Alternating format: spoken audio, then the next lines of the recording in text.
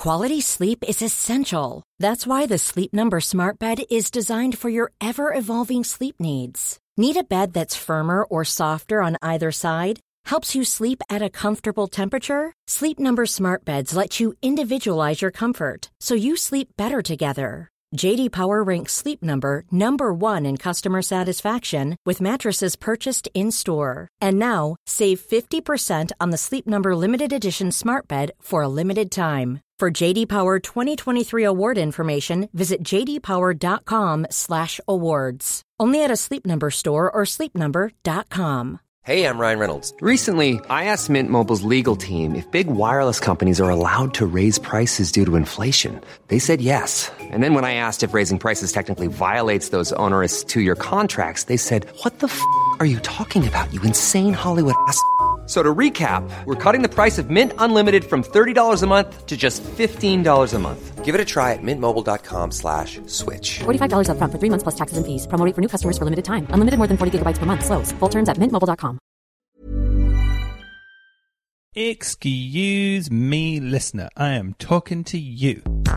Welcome to Homo Sapiens. And we got a really exciting episode today. We have got a bit of a superstar in the house. Adam Kay is coming on the podcast. Now, Adam is an incredibly funny writer, comedian, a gay man, as it happens, who, when his book, This Is Going to Hurt, which was The Secret Diaries of Being a Junior NHS Doctor, came out, he outsold Michelle Obama. The book became an international sensation, despite being this incredibly sort of specific story about the hardship of being a junior doctor in the NHS. It sold like hotcakes all over the world. I haven't said hotcakes in a while. It is very, very funny. It is very, very honest. And in the book, he wrote an open letter to the then Health Secretary in the UK, Jeremy Hunt. And Jeremy Hunt at that time was basically saying that junior doctors were being greedy about their money. And because of the way that Adam connected with so many people, thousands of people started posting Jeremy Hunt copies of Adam's book, which meant that in the end, through writing these diaries, he actually got an audience with Jeremy Hunt. And he also got an audience with Matt Hancock at a later date. And as a result, many great services for junior doctors and where mental health have been implemented. So he does all this kind of incredible activism while being really funny and warm. If you haven't read the book, This Is Going to Hurt, it is an absolute masterpiece. I read it, cried my eyes out, and I laughed 1,000 times. Then I started becoming one of those people who just tells everybody to read it. And here I am again, doing the same thing. He's currently got a new book out called Kay's Anatomy, which is a kid's book, which is a really kind of playful, brilliant book all about, like, you know, the gross things the body does and stuff, done in a really inventive, colourful way. So as ever, he's done it again. It's really great. But you know what I love about him is he just combines sort of brilliant comedy with a ton of activism. And his book, This Is Going to Hurt, the first book, is now being made into a TV show. Ben Whishaw going to play him. Oh, I love Ben Whishaw. He's such an amazing actor. So it's all terribly exciting. But I could chatter here about what a wonderful person he is, or you could hear him yourself, listeners. So here is our lovely chat with Adam Kay. Your book, This Is Going to Hurt, I just devoured. I was the annoying person reading a book who's actually sort of reading it to my husband the whole time, being like, and like going, this thing, and you only tell half the story and they're like, I don't understand what you're saying, can you just keep the book to yourself and then I'll read it after you. But the thing I loved about your book was that you managed to insert us all into this world about which we knew nothing. And I wondered if one of the things that made you able to articulate so beautifully what it was like being a doctor is that there is a sense of you being an outsider in that world. And I think very often queerness, to use a catch-all for LGBTQ+, gives you an outsiderdom that means that you view things through a slightly different filter. I think that's very true of medicine. Medicine, I've always thought, is a bit like the army. It's very hierarchical. Yes. It's an inverted commas traditional career. You know, you progress up these ranks at a certain rate. You call your boss, Dr. Jones, Miss Smith, whatever. Surname basis with your boss is weird. And old-fashioned, I mean it in the worst sense of the word, in which it's also racist, it's homophobic, it's misogynist, and these things are starting to get better. I think there was this sort of dinosaur breed of consultants, not all of them by all means, but there were certainly a lot of them who were sort of keeping this narrative going, and they're now happily retiring away. And now it's people my age who are the consultants, and hopefully slightly more enlightened, make it a happier place to work. But I think I've always felt a bit of an outsider wherever I've been, and I don't know if it's just to do with sexuality or it's my personality, full stop. I've never been worried about being cool, never particularly worried about what people think of me, which is weird for someone who's published diaries about their life, but it's sort of and so, it's interesting you think that read through my diaries. They're diaries I wrote at the time, so they're hopefully reflective of what I was thinking and feeling then. But I think a lot of people in medicine feel like outsiders, even if they're not. So I wrote about spoiling the ending for people who haven't read it. I left medicine, and I left medicine because I had a horrendous day at work. I worked on a labour wards, and all you ever want there is a healthy mum and a healthy baby. It was one of these nightmare situations where we ended up with neither. And I realised that I wasn't cut out for the job. And I talk about how I struggled. I talked about crying. I talked about not coping. And I started getting messages from doctors saying that they thought they were the first person who'd ever cried in the locker room, had ever cried in the toilet, because it's a very... I don't know, you're a bloody doctor, you bloody get on with it, is the attitude. There's quite a lot of machismo there, and you're made to feel that like you're the only person who's ever felt like they were drowning, whereas in fact, everyone feels like that, and by making everyone feel that they're the outsider, you isolate people even further, and you make it less likely that they'll get through these events. I mean, the same applies throughout life is, don't let the outsiders feel like outsiders, welcome them in, let them know that they're loved and let them know that they're normal. Yes. And I think there's an image thing with medicine, isn't it? There is a received idea that there are people out there who can solve your medical woes and they are above being human, but that just is not true. Absolutely. It's unhelpful for the patients, it's unhelpful for the doctors, it's unhelpful for everyone for the doctor to think of themselves or be thought of as some sort of superhero who's just going to... I get why people want their doctor to be a superhero. If they're about to take a scalpel and have a fiddle around in your brain, you really want them to be totally unimpeachably correct and brilliant. I think things have got better now. And there's a balance to strike. Obviously, you don't want your doctor bursting into tears, but you want your doctor understanding you where you're sitting. I suppose there's two things we're talking about here, which I think are both equally interesting. And one is like, there has been historically a very narrow lane for what authority and trust looks like in the army, in medicine. And that is traditionally like a white older gentleman who's straight, cisgendered, and has, one of those smart desks with wooden leather. Then, secondly, also, this person doesn't talk about their feelings, but they don't relay any of themselves within that. And they're both pertinent for the LGBT community, because if you're LGBT and you go to the doctor, you can't really relate to those people. And until the breadth of who we're getting as doctors opens up further, it's always going to be more difficult, wouldn't you say, for LGBT people to be able to relate to their doctors? I think so. I think you're absolutely right. I think huge strides have been made.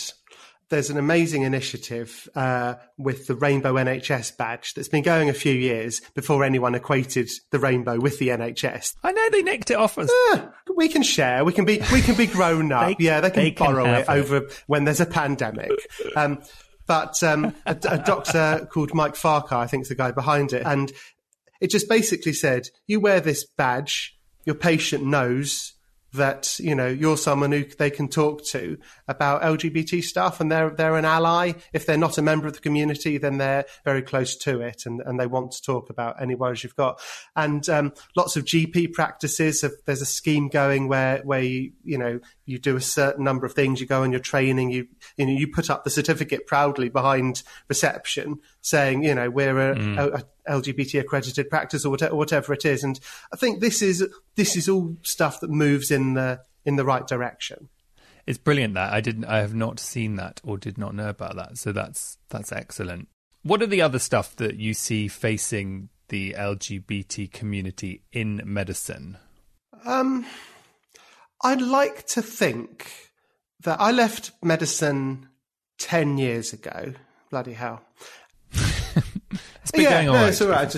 I don't like the way time moves, but we don't really have any option, do we?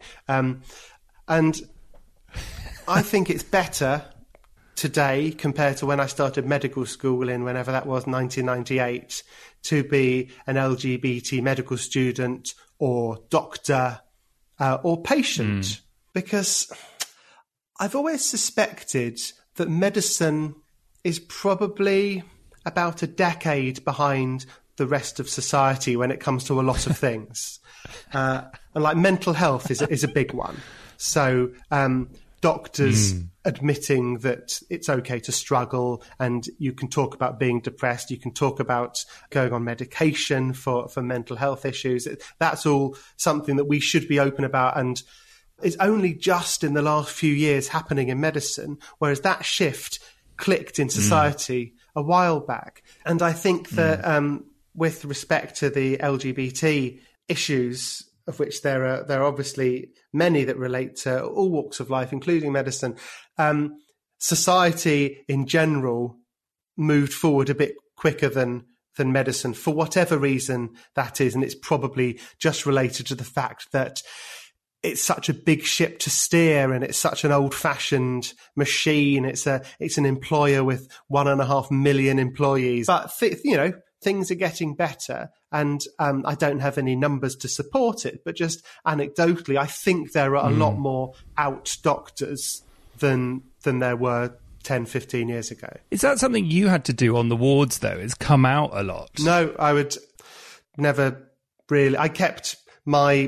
to be honest, I still keep my private life relatively private, so that might be more to do with me than it's to do with the profession. But, I wasn't seeing a huge number of LGBT patients because I worked on labour wards for the most part. Not to say that LGBT people don't appear on labour wards, obviously, but I'm mostly dealing with a woman who I'm doing a cesarean on, and my role there was mostly to come in, save the day, produce a baby, and then fuck off again. And there was a bit of it in infertility clinics where it wasn't particularly well set up. The guidelines about who can get IVF weren't particularly fair, in my opinion, for the LGBT community. Yeah, but I could certainly see it in friends. For whatever reason, there seemed to be certain specialties where it was easier to come out.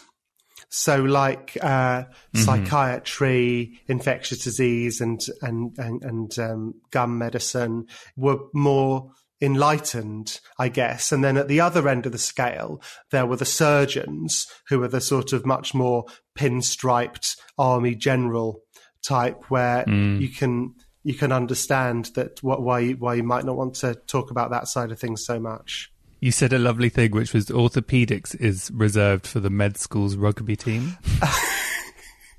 Yes. I mean, it's... Which made me laugh. Orthopedics is bones, and it's banging, and it's nailing, and it's scraping, and it's, you know, it's a manual job. If you're good at putting up shelves, you'll probably be good at orthopedics. And medicine's it sort of becomes a bit Mean Girls, and there's all these different cliques and tribes, and that I don't think it's unfair to suggest that there's an overrepresentation of the rugby team within orthopedic surgery, but it's not to say that you know, obviously there are plenty of LGBT people within the specialty, and I'd hate to generalise. In fact, one of the most famous orthopedic surgeons in the country is trans, and was the surgeon who operated on Andy Murray and got him back to health. So, you know, obviously you can never generalise, but I noticed there were certain places where people were more likely to be out, and paediatrics as well. To be honest, it's like the nicer specialties, and the ones where the consultants weren't call me Professor whoever. It was the ones where it was, you know, call me Pete. When you're ready to pop the question, the last thing you want to do is second-guess the ring. At BlueNile.com, you can design a one-of-a-kind ring with the ease and convenience of shopping online. Choose your diamond and setting. When you find the one, you'll get it delivered right to your door. Go to BlueNile.com and use promo code LISTEN to get $50 off your purchase of $500 or more. That's code LISTEN at BlueNile.com for $50 off your purchase. BlueNile.com, code LISTEN. A lot can happen in 3 years, like a chatbot may be your new best friend. But what won't change? Needing health insurance. United Healthcare Tri-Term Medical Plans, underwritten by Golden Rule Insurance Company, offer flexible, budget-friendly coverage that lasts nearly 3 years in some states. Learn more at uh1.com. It's interesting. I suppose it's what we're talking about is like, and it is happening, but until the sort of image of who is responsible is broadened, it's going to continue to be quite narrow. But on the other side, you've spoken a lot about mental health for actual doctors, and I think the stat, I don't know if this is up to date, but that 3 doctors every week take their own life. I've heard the stat is 1 doctor every week takes their own life. Oh, I might be wrong. Obviously, it was there was a study pulled together by Claire Gerada, recently made a Dame Claire Gerada, who's this amazing GP and all sorts of other things, who runs the service for doctors who are struggling. She basically made mental health amongst doctors a proper specialty. She invented it. Before her, it was not talked about. And she pulled together something in the British Medical Journal last year, which said it was 1 doctor every week takes their own life, which is, it's unimaginable. If there was any other organisation where that was happening, that would be a crisis. That would be numbers 1 to 10 on the agenda for the week. We need to stop this ever happening ever again. And I think things are getting better. It is now, talking about something's always the first step, isn't it? Because until it's talked about, you're never going to reach a solution. You're never going to affect change. But it's now definitely being talked about, and fingers crossed things are getting better. Because alcohol and drugs ends up being a huge thing. Without being able to talk, people use those things to regulate what's the traumas they're going through. They do, right? And it's an impossibly difficult job, and you're not actually taught your coping mechanisms. So my coping mechanism, it turned out, was writing diaries. And that's what I was doing when I was writing these diaries down. I was looking for the funny stuff and the silly stuff as a way of dealing with the awful stuff. As it turned out, that wasn't enough of a coping mechanism, this sort of homebrew thing that I had come up with. And for other people, it's even less healthy things. So there's a huge alcohol problem in medicine. There's a huge problem with addiction to prescription medicine and to recreational substances. And a lot of people leave the profession. There's an absolute crisis in recruitment and retention of staff. And the very worst of it, obviously, is that some doctors take their own lives. And, you know, it's unacceptable. We need to be doing more and more and more. And however much we're doing, while the stats still look like that, we're not doing enough. And were you always like this? Were you always someone, going back to growing up, were you someone who would write to metabolize what was going on? What kind of kid were you? I was a little shit, I think. That's the tribe I belonged to at school. I think that means clever. Yeah. Always very bright. I went to through the sort of educational system, there was a sausage factory for doctors and lawyers, and it was all about exams and get as many GCSEs as you can and learn as many musical instruments and play as many sports. And this was in London, right? It was in London, yeah, sort of a London minor public school. And I suspect there aren't many schools that are still like that now, but I don't think it makes for a rounded individual.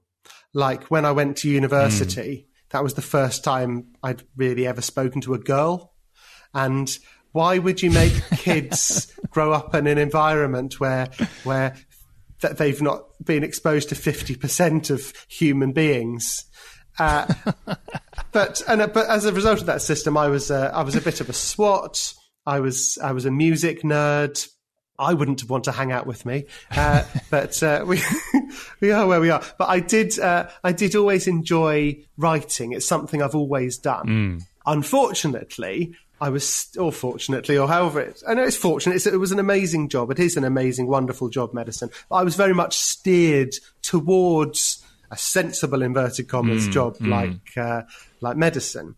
I'm from a family of doctors. It is an amazing, great job, and it's all they knew, my parents. Yeah. So if I'd have, I assume people want the best for their kids. That's the thing, right? And so they, they wanted the best for me, which was, to sort of transform my GCSE grades into a safe profession, a job for life, a great job where you do a good thing.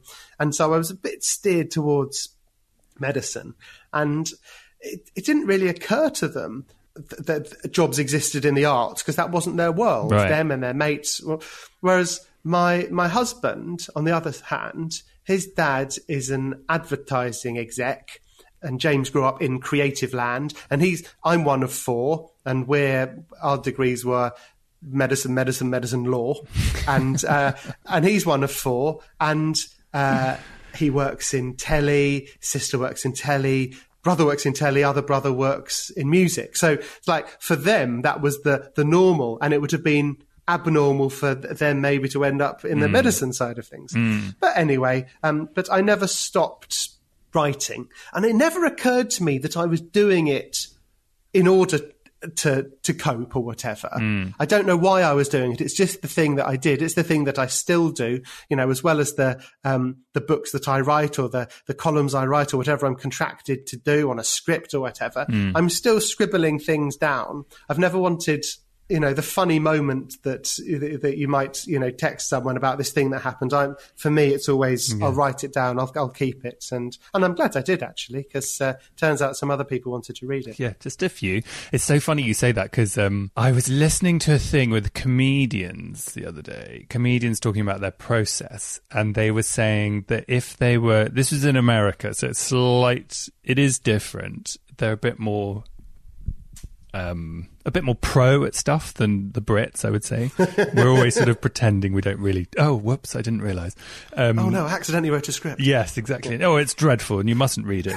But they said that when you're talking about the thing, how you write things down, they were saying that if they're in a group and something interesting happens, they all have to agree between them. Like, guys, do you mind if I use that? Oh, actually, I was going to use it. At what point do you just stop enjoying your life if you're in that mode? I just sort of... Yeah, that's really interesting. David Sedaris, the amazing American writer, humorist, genius, yes. Talks a lot about this, the fact that his poor family are unwilling, yes. unwitting stars of everything he writes. Yes. And so do you diarise your life now? I do, yeah. I've always... So we're all 2 years away from reading what's happened next, basically. Yeah, I don't want people to stop talking to me just in case that, if they shit themselves on a podcast, then it's going to turn up in a book. Yeah, I've done that so many times. I mean, it wouldn't be... Your editor would cut it out. But when you say you were a little shit, in what way? Was that because you were a smart ass? It wasn't just that I was a smart ass. It was that it was sort of indulged. Right, yes. So there was no one normal saying, can you just not do that? Yeah. But stop being a show-off. And I suppose you were smart. And then one of the things you said a lot is that smart people become doctors, and it's sort of... I suppose it was that channel, perhaps, that took you in that direction. I think they should massively drop the entry requirements for medicine. I don't think you need to have straight A's at A-level. I'm certain you don't need to have that to be a brilliant doctor, because it isn't a job where you have to memorise and recite biochemical pathways. No. It's a communications job, and we should be getting the best communicators in. It should be pretty much all on the interview. And we recruit people because of their grades, because of their extracurricular activities. And the more fancy your school is, the more likely you're able to have harpsichord lessons and, and play lacrosse for the county or whatever. Yeah. And that's very exclusionary. And added to that, they want people to have work experience within the medical profession. And that was very easy for me to get work experience in a hospital, because that involved my dad phoning his mate.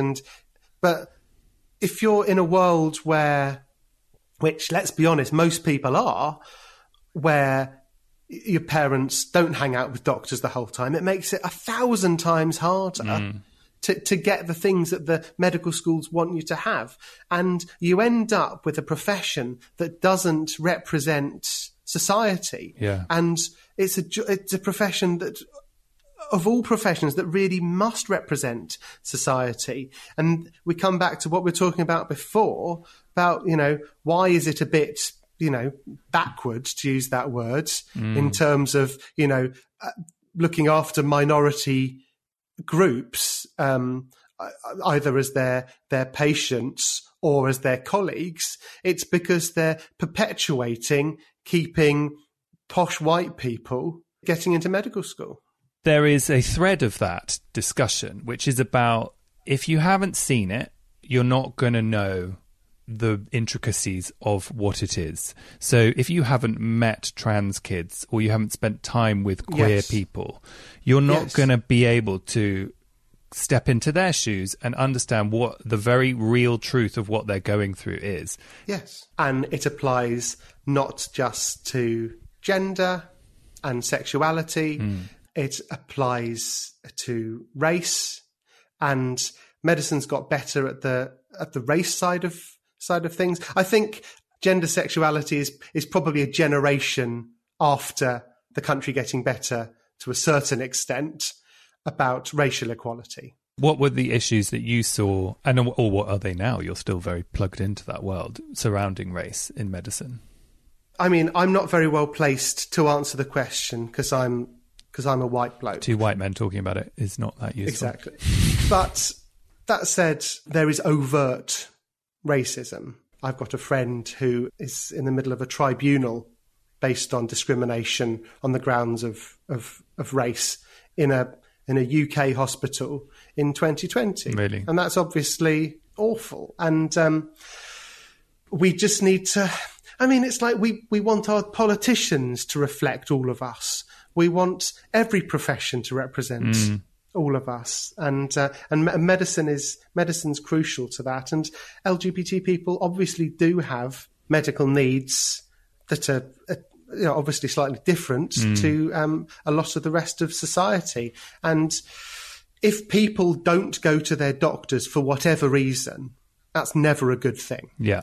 And we need to do whatever we can to make sure that it's a welcoming place where there'll be no iota of judgment and they feel absolutely safe. That's the bottom line, isn't it? It really is. Really, we owe it to... my old landline is ringing. Hang on one sec. Let me just go and unplug it.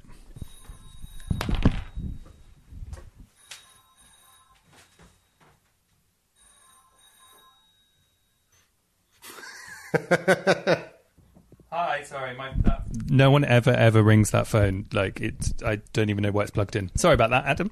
That's all right. I've got a landline as well. It's used for finding my mobile. It's used for finding a mobile and for my mum or my husband's mum to get in touch with us. Basically, that's the only people who ring on it. It was probably my mother, actually. She's probably fallen over, had a terrible fall, and I've just unplugged the phone. She's absolutely fine. She's fine. We'll find out in a minute. Delightful, that man. Oh, Adam Kay for President, Prime Minister. This is the end of part 1 with Adam Kay. Come back for part 2. More fun, more jokes, more Adam Kay. What more could you ask for?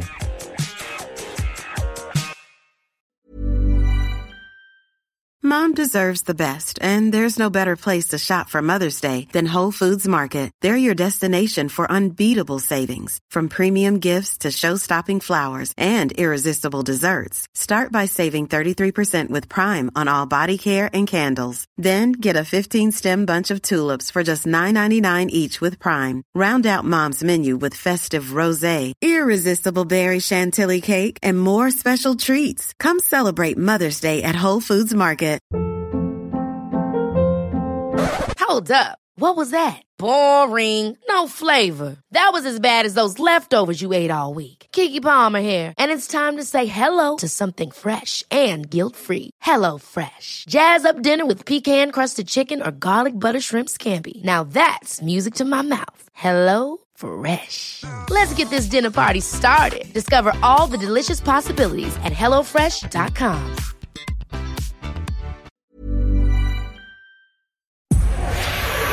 Powered by Spirit Studios.